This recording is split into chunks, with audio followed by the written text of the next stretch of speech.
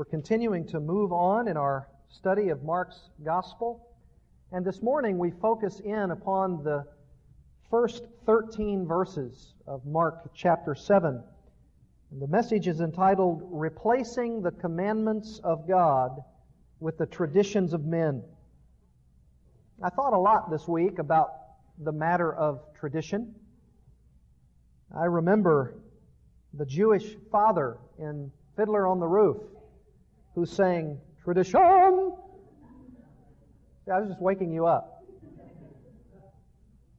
He was obviously in love with tradition. And I thought about that, and I thought about what tradition is in its essence. And I thought that tradition is such a strong pull. It's such an overwhelming thing at times, the pull, the force of tradition. And tradition itself, I think by simple definition, is simply the passing on of one aspect of teaching or many aspects of teaching from one person to another, whether that's parents to children or from society to society. In fact, at the end of the first service, Mark Whitlock came up to me. You may have heard this before, but he reminded me about the tradition about the woman who was carrying on a family tradition passed down to her by both her mother and grandmother. You remember that? Every Easter, when preparing the ham, her grandmother would cut off the end of the ham before putting it in the oven. And her daughter, the mother, would obviously have seen that and learned that. And one year at her own Easter, she had her daughter there and her mother and her grandmother, and her little daughter saw her cutting off the side of that ham. And so the little girl said, Mommy, why do you cut off part of the ham before you cook it? And the mother was just so proud of the question that had been asked. And she said, well, that's the way my mom taught me. And the child's grandmother then said, and that's the way my mom taught me. As she patted the older woman's hand. And at that, the great-grandmother, the instigator of the original tradition, began to laugh and replied, you want to know why I did that? I did that because my pan wasn't big enough. And of course, the moral of the story is traditions sometimes keep us from really understanding all about life. And that is so very true because traditions are passed along and often we don't have a clue what they mean and why we're doing them. And that's probably the unfortunate thing about traditions because we often are so locked into them that when things are needing to change, people are very flustered by a change in tradition. In fact, even in church circles, tradition is a very, very hard thing. You've, of course, heard the oft-repeated phrase, the 7 last words of the church. We've never done it that way before. That's tradition. Tradition is hard sometimes. Tradition is so gripping. It allows people to assume that they're doing exactly what God wants when, in the final analysis, maybe it's not what God wants them to do at all. I remember vividly reading the biography of Jonathan Edwards, the famous American pastor and theologian of yesteryear. And he served faithfully for 23 years in his congregation, but was asked to leave, in part primarily due to the fact that he no longer wanted to keep the tradition of having unbelievers in their church partake of the Lord's Supper. He, after studying, he had had that tradition passed along by his grandfather, Solomon Stoddard, who was the pastor just prior to Jonathan Edwards. And that tradition had passed on because they believed that by allowing unbelievers to partake of the Lord's Supper, it might be a means of grace to them. They might come to Christ as a result of that ordinance. And Jonathan Edwards, after having studied these things, said, no, only believers should partake of the Lord's Supper. It's for believers and not for unbelievers. And his church was so incensed by that, by the pulling away of that tradition in their congregation, they asked him to leave. Even whole denominations have split. Organizations, groups have separated from one another over differences with tradition. So many heartaches, so much confusion has occurred in our world, especially in the church, with regard to this matter of tradition. One of the commentators on the Gospel of Mark that I like to read and study is David Garland. And he wrote this: "Traditions become evil when they run counter to God's purposes expressed in the ethical commands of how to relate to others. Traditions become dangerous when persons are blind to how they undermine God's commands. Traditions become corrupt when people become more devoted to upholding them than obeying God's direct commands." And I think that's so very true. And that is precisely what Mark wants us to know in relation to Jesus and His battle, His continuing battle with the scribes and Pharisees. I want you to follow along as I read the 13 verses that make up the first passage in Mark 7. "The Pharisees and some of the scribes gathered around Him when they had come from Jerusalem, and had seen that some of His disciples were eating their bread with impure hands, that is, unwashed. For the Pharisees and all the Jews do not eat unless they carefully wash their hands, thus observing the traditions of the elders. And when they come from the marketplace, they do not eat unless they bathe themselves. And there are many other things which they have received in order to observe, such as the washing of cups and pitchers and copper pots. The Pharisees and the scribes ask Him, Christ, 'Why do your disciples not walk according to the tradition of the elders, but eat their bread with impure hands?' And He said to them, 'Rightly did Isaiah prophesy of you hypocrites, as it is written, This people honors me with their lips, but their heart is far away from me. But in vain do they worship me, teaching as doctrines the precepts of men. Neglecting the commandment of God, you hold to the tradition of men.' He was also saying to them, 'You are experts at setting aside the commandment of God in order to keep your tradition. For Moses said, Honor your father and your mother, and he who speaks evil of father or mother is to be put to death. But you say, If a man says to his father or his mother, Whatever I have that would help you is korban, that is to say, given to God, you no longer permit him to do anything for his father or his mother, thus invalidating the word of God by your tradition which you have handed down, and you do many things such as that.'" As we read those passages, it's very clear that there are two traditions that are being spoken about here. In verses 1 to 8, there is the mention of the tradition of washing hands. And then in verses 9 to 13, Jesus talks about the Pharisees' tradition of not honoring their mother and their father. And this is a very, very sobering portion of God's Word, because not only does it talk about tradition, but it also talks about matters of the heart. What's really going on inside a person, especially in relation to the matter of outward conformity to traditions. Let's dig into this portion of Scripture and see what God has for us. In verse 1, the Pharisees and some of the scribes, Mark said, gathered around Christ when they'd come from Jerusalem. We know that from the parallel passage in Matthew 15:1 that these Pharisees and scribes were apparently the pick of the litter. They were the top of the crop.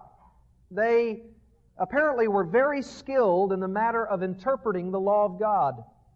They were also probably very adept at defining what it means to be holy, to be acceptable to God. They were probably the Pharisees of the Pharisees. And they were commissioned, apparently by their group, to go down from Jerusalem to Capernaum to find out if there was anything that they could question Christ or His disciples about so as to accuse them of violating the law of God. Now we know that this hostility is growing. All the way back in Mark chapter 3, the Bible tells us very clearly that the scribes and Pharisees aren't liking Christ at all. In fact, they begin to question Him in the first place of His ministry. And even in Mark chapter 3, verse 22, they've already accused Christ of casting out devils by the prince of devils, Satan himself. And so they're not stopping at anything to be hostile toward the Messiah. They, of course, don't believe He's the Messiah. They have no clue about that. They just assume He's just a rabbi, a fellow teacher like they, but He doesn't follow the traditions that they do. And so when they come down in this hostile committee of investigation, they begin to watch very, very carefully and very subtly all of the actions of Jesus and the disciples. And it must have been that the disciples were either in a home or maybe even outside, maybe even, as was later said of them, picking off some grain and eating them. And obviously, if they were outside and if they were picking that grain, they wouldn't have been washing their hands. And so this is the scene, and the scribes and the Pharisees now believe that they have it because they watched with their own eyes eyewitness accounts of these men not washing their hands. You say, well, what's the significance of that? Well, look at verse 2. They had seen that some of His disciples were eating their bread with impure hands, that is, unwashed. Here's what they were saying. They were saying that this was a violation of the law of God. Now, you would look in vain, as I did, to try to find something from the Old Testament that said that all of the Jews needed to wash their hands before they ate their food. It does say in Leviticus and in some places in Exodus and in other parts of the Torah, the Pentateuch, that the Levitical priesthood should wash their hands before they ate. That, of course, was because they were handling, for instance, the showbread and other elements of holy worship. And God wanted them to recognize, symbolically mainly, that they were to be holy themselves, and that they weren't just to pick up the common elements, the common bread or the common utensils, and see them as anything other than holy if they were in the service of the Lord. And so God did, in fact, command the Levitical priesthood to wash their hands. Even in some cases, they were commanded to bathe themselves, to cleanse themselves, so that they can be totally and completely clean. It was a way that God was showing them that that's what their heart must be like. Well, what had happened was the scribes and the Pharisees had gone way beyond that. They, in fact, had constituted a number of laws that they believed were the right kinds of implications from the law itself, saying that every Jew should wash their hands before they eat a meal. Every time before they touch food, they should do so. In fact, these religious leaders were so fastidious in their keeping of the law, or what they thought was the law, that even when they went to the marketplace and they were around all kinds of food, maybe sampling some of the produce, that when they left the marketplace, they would actually go back home and they would bathe themselves completely. They would take a bath because they wanted to ensure that they were wholly and totally dedicated to God. And so they realized that Jesus and the disciples were not following this kind of tradition, and so they think they have Christ right where they want them. In fact, in verses 3 and 4, Mark even tells us what the Pharisees were all about in this regard. He says, "For the Pharisees and all the Jews do not eat unless they carefully wash their hands, thus observing the tradition of the elders." Notice it doesn't say, thus observing the law of God. And when they come from the marketplace, they do not eat unless they bathe themselves, cleanse themselves. And there are many other things, Mark says, which they have received in order to observe. Traditions, such as the washing of cups and pitchers and copper pots. They weren't even satisfied with themselves and their own cleansing. They believed that everything that the food touched itself also ought to be cleansed. Any bowl or any pot or any cup should be completely rinsed so as not to be impure. You can obviously tell that what they had come to was that they believed that maybe the elements themselves were inherently impure or evil. And they needed to be separate from all of that. You remember Paul himself, the apostle, saying in Galatians 1:14, I was advancing above and beyond all of my own countrymen in this regard. He was a Pharisee of the Pharisees. He must have been one of those men who was the letter of the law as a keeper of it. He must have been a fellow who was absolutely burdened by everything and everyone because they had so many laws. You say, how many? Well, after Paul's day, as the tradition kept mounting and mounting and mounting, and not just cutting off one part of a ham, but a whole bunch of things, they actually wrote a commentary on the law that came out in the 2nd and 3rd centuries called the Mishnah. You might have heard of that. And if you were a true Jew today, you would be a fastidious keeper of not only the Pentateuch, not only the Torah, not only the complete law and the prophets, but you were also a person who was endeavoring to keep all of the statutes that were spelled out in the Mishnah, the Jewish commentary on the law. And if that weren't good enough, in the 5th century, the Jews also, the rabbis, came up with another law book that was a commentary on the law called the Talmud. And the Talmud and the Mishnah have become, along with the Old Testament, the law books of the Jews. And did you know that the Mishnah itself has over 30 chapters on how to clean a vessel so that it might be pure for use? I mean, these guys were living every moment of their life endeavoring to conform to everything they believed God required. You say, well, what's wrong with that?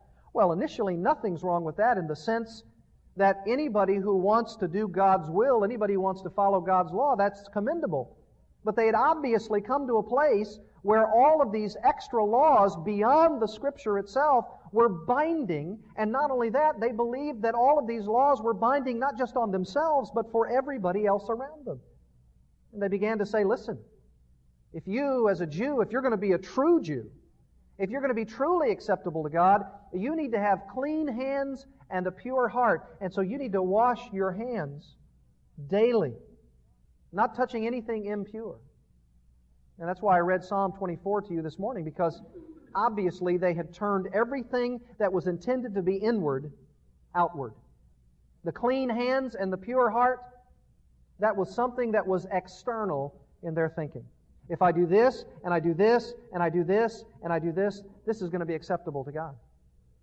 And this is exactly where Jesus and the disciples are being confronted.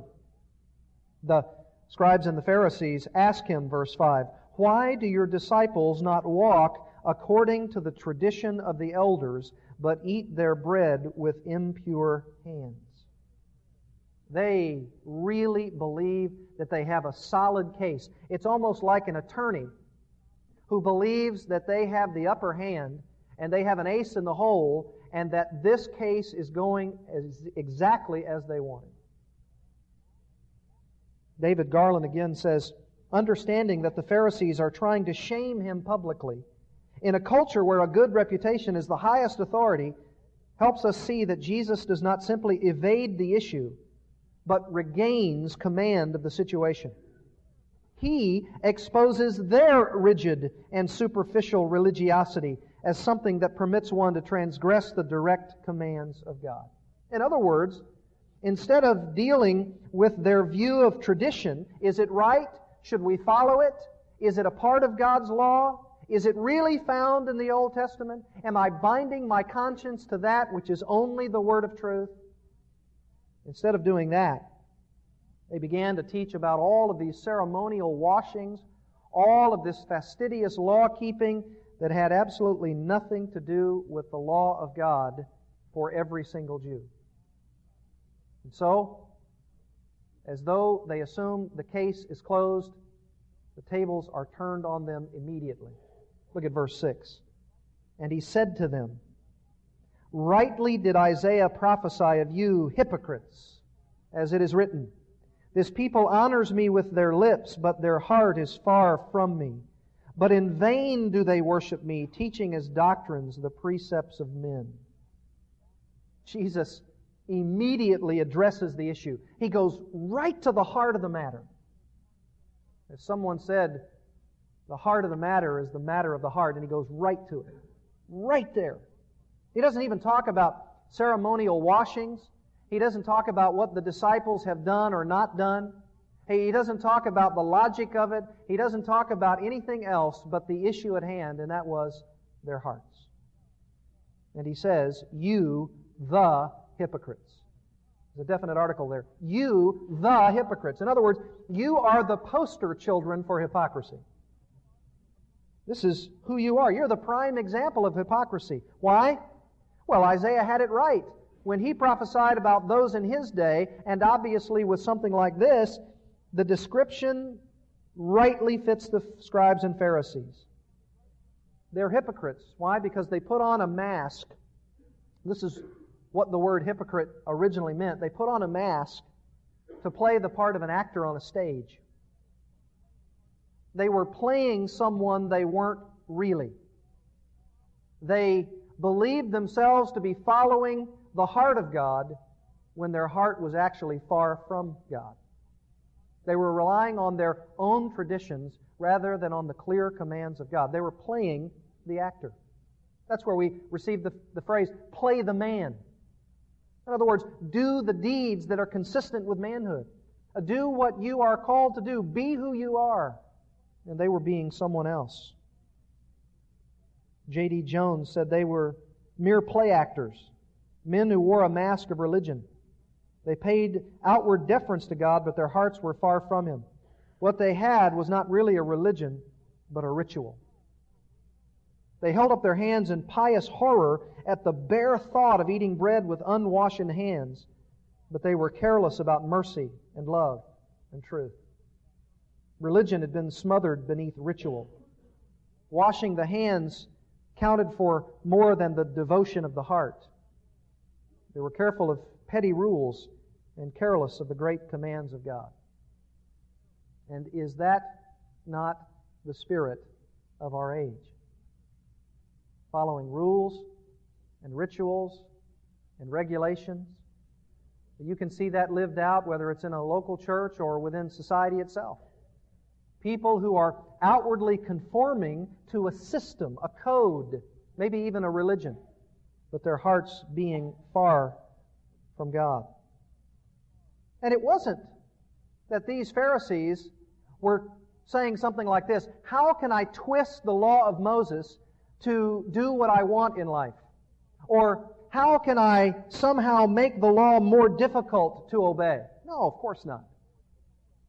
We can't doubt their sincerity. Their sincerity was, I want to follow the law of God as best I can.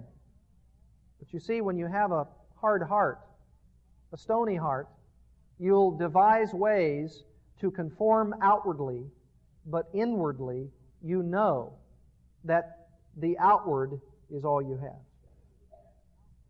That's why Jesus says in verse 8, neglecting the commandment of God, you hold to the tradition of men.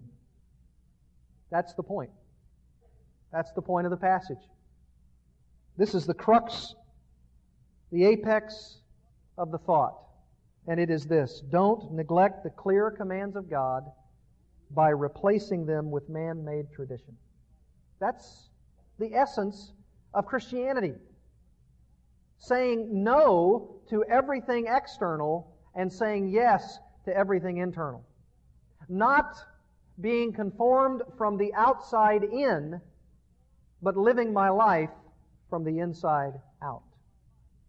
In fact, Jesus in the next passage will go right to the issue and He'll say, it's not what goes into a man that defiles a man, but it's what's already there that defines who that man is.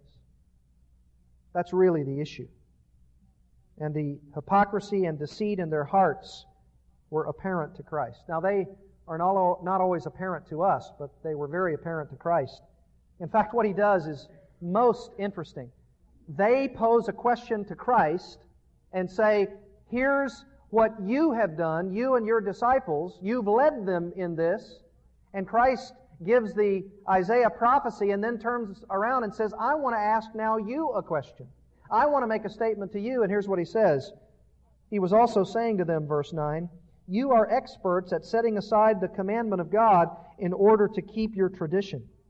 For Moses said, honor your father and your mother, and he who speaks evil of father or mother is to be put to death. But you say, if a man says to his father or mother, whatever I have that would help you is korban, that is to say, given to God or dedicated to God, you no longer permit him to do anything for his father or his mother, thus invalidating the Word of God by your tradition, which you have handed down, and you do many things such as that. You know what's going on here? Apparently, Jesus had done His own observation of the scribes and the Pharisees. They're not the only ones who have done the scrutiny. Jesus apparently had been watching them, or, of course, as God in human flesh, He knew what was in man's heart, and He said, I now have something against you. You, by the sake of your tradition, say to your mother and dad, Mom, Dad, I really wish I could help you financially. I really wish I could support you. I know it's my duty. I know the 5th commandment says, honor your mother and father. I know that it even says in Exodus 21 that if you speak evil of your mother and dad, then you shall be put to death. I know all of that, and I really wish I could help you. But as a man, as a Pharisee, as a scribe, as a religious leader, I only have a certain amount of money, and the money that I would have otherwise used to help you, I've actually given this in a dedicatory response to God. It's korban. It's dedicated to God. I can't touch it now. I can't use it at all. I'm sorry. You'll have to fend for yourself. I know that as you grow older, and as you need more help, as you become feeble and frail, I would otherwise need to help you. I would need to support you. I would need to give money to you. That's the way I know God would want me to honor my father and my mother, but we have a problem. I don't have the cash. All of my money has been given in this dedication to God. It's korban. It's been given to Him. And because of my oath, because of my vow, I can't give any money to you. I'm sorry. And Jesus says, you know what you've just done? You've directly violated the command of God, the 5th commandment. There are only 10, and you have completely set aside at least one of them for the sake of some sort of vow that you made to God, when if you really looked at it, God is not asking us ever, ever, ever to put 2 commands against each other in a contradictory way. One has to go. And which is the one that has to go? Well, if your mother and father are there and they need you and they need the help and support, what do you do with this korban? What do you do with this wealth? What do you do with this gift? God would be saying to all of us, you take that money and you help mom and dad. You honor them. They raised you. They cared for you. They nurtured you. They prayed for you. They raised you in the nurture and admonition of the Lord. And now when they need you, now you don't say you don't have money for them. You don't have support for them. You honor them by giving them what they need. That fulfills the law of God. And no korban, and no dedication to God is so important, is so permanent, that people's needs go wanting. You remember when David and some of his mighty men were exhausted and hungry and tired, and they went into the house of the Lord? What did they do? They ate the bread, didn't they? The showbread, the holy bread. Did God chastise them for that? No.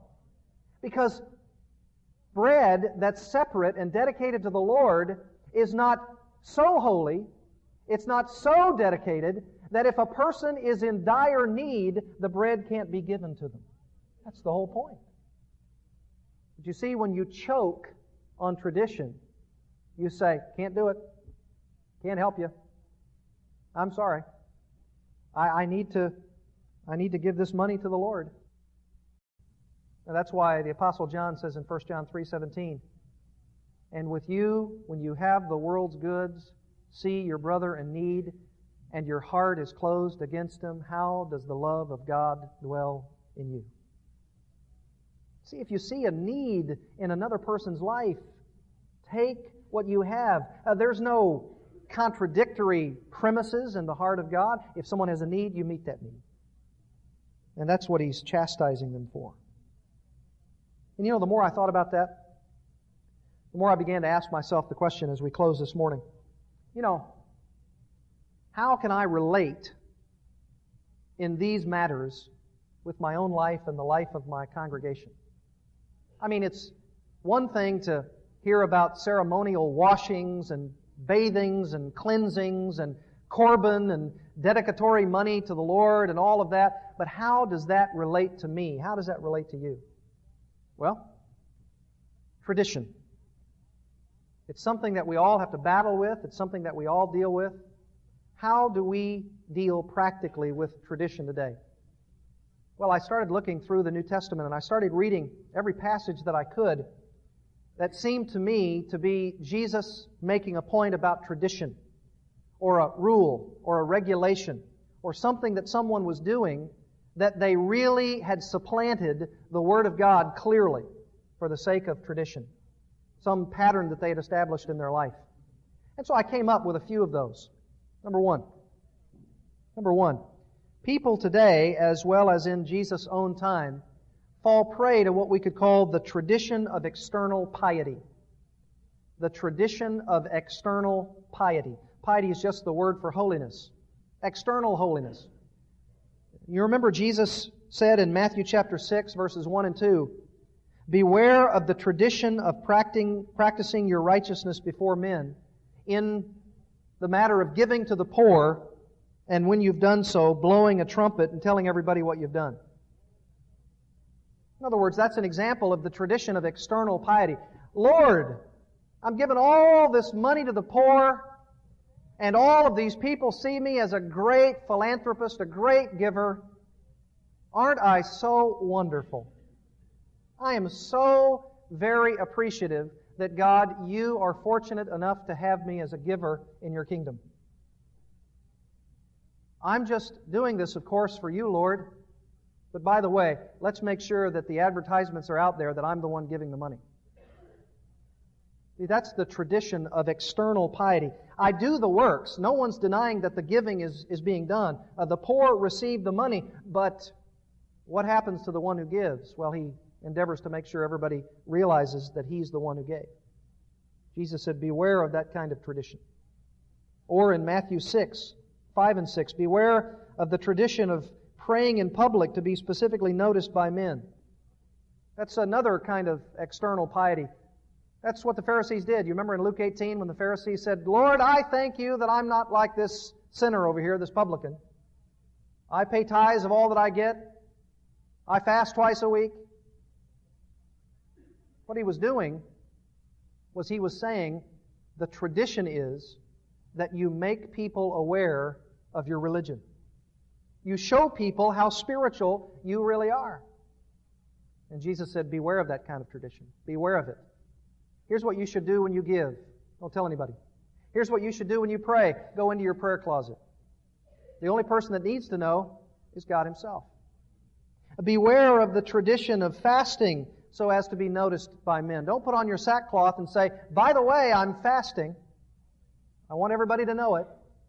He says, don't tell anybody. Fast on your own and don't let anybody aware of it.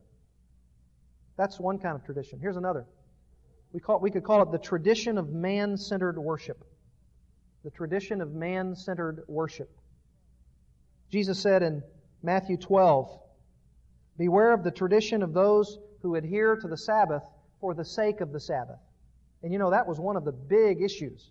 Jesus would go and He would cast out a demon, or He would heal someone on the Sabbath. He would have His disciples eating grain or some other meal on the Sabbath. And the Pharisees would immediately object and say, this is on the Sabbath. You shouldn't be doing this. And Jesus would respond with something like this. Wait a minute. Well, maybe He wouldn't say it that way, but He would say, what would you do if you had an animal who was in need of your help? Animal, defenseless, unable to care for itself, and the animal was in trouble, and it was on the Sabbath. What would you do? The obvious answer is, it doesn't matter what day of the week it's on. If you have someone or something in trouble that belongs to you or something that you see that has a need, you go meet that need. It doesn't matter if it's Saturday. Beware of people who only worship in a man-centered way. Someone who says, well, I can't do this or that because I'm worshiping, or because I'm resting, or because God has told me not to do this or that right now, and there's a huge need right in front of you. See, God never commands us to watch as a need goes by without working toward meeting that need, whether it's on Saturday or Sunday or any other day of the week. And if we say no to those things, it's really just man-centered worship. I'm more concerned about what I perceive to be the worship issue than I perceive the need to be. Or here's one that the Pharisees were really guilty of, the tradition of hypocritical judgments. Read Matthew 23 sometime, and you'll see all of these woes that Jesus gives to the scribes and Pharisees. Woe to you, woe to you, woe to you. And one of those is, beware of those who tell you to do something when they themselves are unwilling to adhere to the same standard. Beware of someone who says, listen, no, we ought to really do this in our church. And then you have that gnawing in the back of your mind that says, I've never seen that person do that. I just wonder what's going on there. Or how about the tradition of preeminence? Jesus says, beware in Matthew 23 of those who love the place of honor and want to sit in the prominent seat and who want fancy titles. They're obviously more concerned with fame and recognition than service and humility. And boy, that's a biggie. That's tradition. It's a heart response for sure, but the outward is the fame, the accolades, the recognition, the titles. And that's why Jesus washed the disciples' feet. That's why He said, don't call me good. No one is good but God alone. And that's why He was saying, men, the Gentiles lord it over their flock. Not so with us. We're servants, and even in our leadership, everybody knows us as a servant and not as someone who's hung up on the title and the recognition and the fame. That's a very, very hard tradition to break. As is the tradition of self-centered ministry. Self-centered ministry. He said in Matthew 23:23, beware of those who traditionally give the lowest amount of money required while at the same time neglecting justice and mercy and faithfulness. He said of the Pharisees, you have this bag of grain, or you have these seeds that could be given to someone in need, and you take one or two seeds out and you say, here's my tithe, here's my offering, when we know that really what is required is an extension, either materially or physically or spiritually in any way, mercy and love and justice and equity. That's more of what God is into. It's not that He's not into the other, it's that He doesn't want us to give it in an external way when our hearts are closed in mercy and love and truth. See, that really means that which is outside is just mere formalism. It's just coming, paying as little as I can, giving as little as I can, or maybe even sometimes giving as much as I can, yet I know that I should give even more. Like Paul told the Corinthians that the Macedonians gave out of the wealth of their poverty, or the widow's mite who gave all that she had. You see, that's selfless ministry. That's away from the tradition of self-centered ministry because it's saying, I know I don't have much, but what I have, I give it all. As opposed to someone who says, I'll give you this much, no more. Or how about the tradition of gray area liberties? The tradition of gray area liberties. There apparently, in the New Testament church, were those who were really hung up about certain foods, and maybe food in general. Some of it was food that was sacrificed to idols. Some of it was food that they didn't say or think was kosher. And so when they would see a Christian, and the Christian would be eating this morsel of food, this younger Christian would say, hey, that's not right. That's not good. You shouldn't be doing that. Now, you would think that the natural response should be, well, listen, young Christian, you really need just to come along with the program. You need to understand that we're not hung up on that stuff anymore. Food is just food. Food is just biological. You need not to worry about such things. Grow, mature, and then you'll figure out you have the liberty to do that. Instead, Paul says the reverse.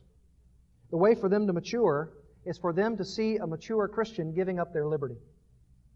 That's how you can really, really see a maturity in your own heart, when you begin to see others around you knowing they have the liberty to do something and choosing not to do it. Now that, my friends, is grand maturity. That's why he says in Romans 14, if, because of food, your brother is hurt, you're no longer walking according to love. Do not destroy with your food him for whom Christ died.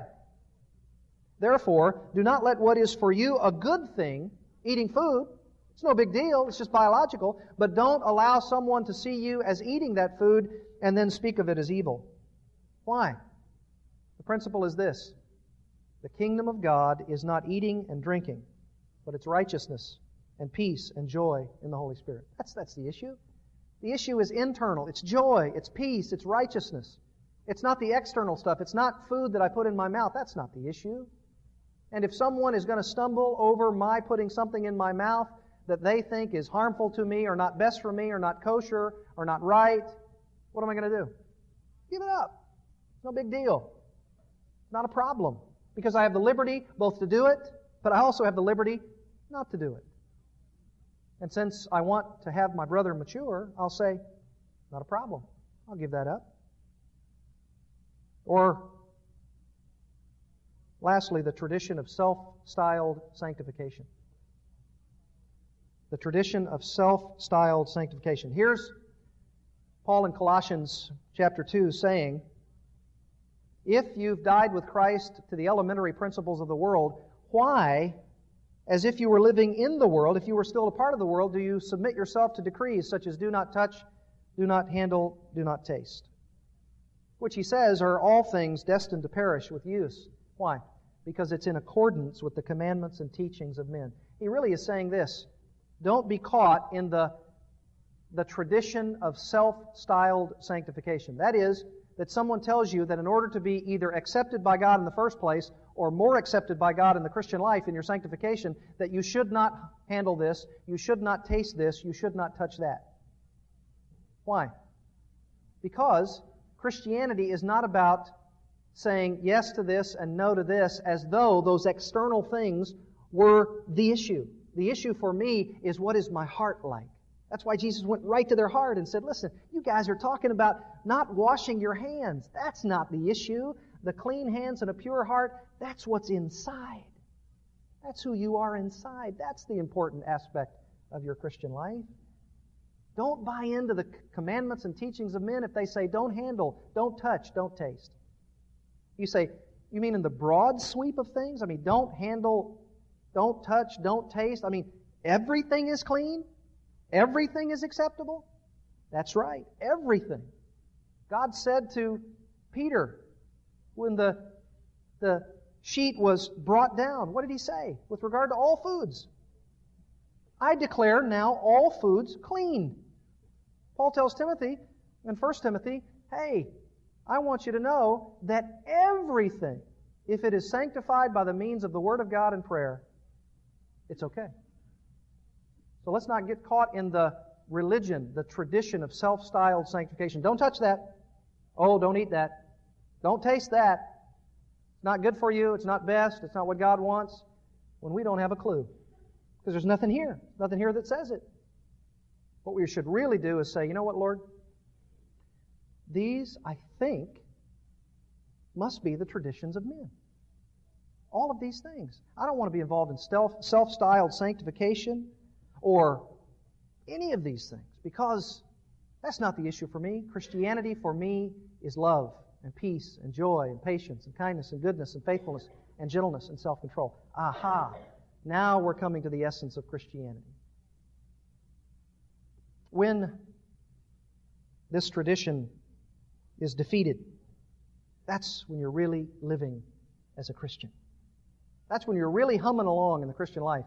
When you're able to say, I've looked, perceived, inspected every aspect of my life, and I've been able to separate the commandments of God and the traditions of men.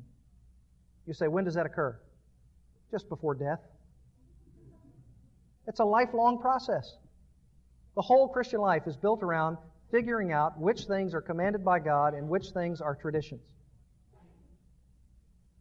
So, what do I say?